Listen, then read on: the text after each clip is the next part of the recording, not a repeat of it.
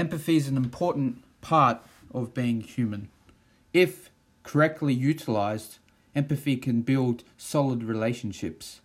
How can this help us in today's age, empathy, where people are too interested in scrolling down and seeing Kim Kardashian's latest post? Take a moment out of your day. Ask someone how they are. That would help so much.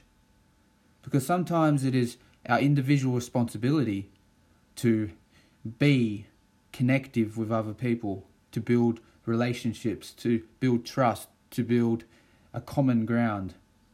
And I think this can be helped by reading books with people's opinions you disagree with. Talking to people you disagree with can be helpful. It can help you grow, because if you are always inside an echo chamber where everybody else agrees with you and everybody else shares the same view, you only see one side of the coin. You only see one part of the world.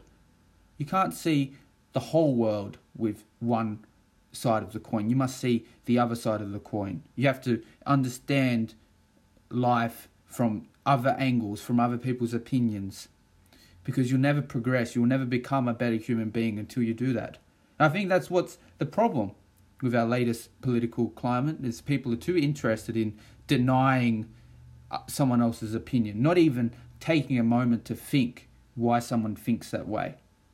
Yeah, whether that be religious or ideological belief systems, it does not matter.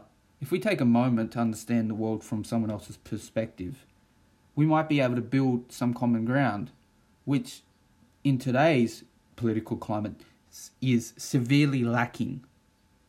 I think if we communicated more effectively and if we didn't just sit around the table, the left or right, throwing apples at each other every time someone calls someone a cunt or a homo or a faggot, if we just sat at the table without any infantry and being infantile, and really listened, actively listened to someone else.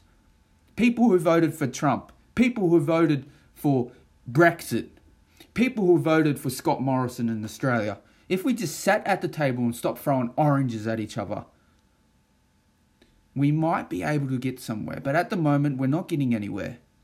And that's the reason.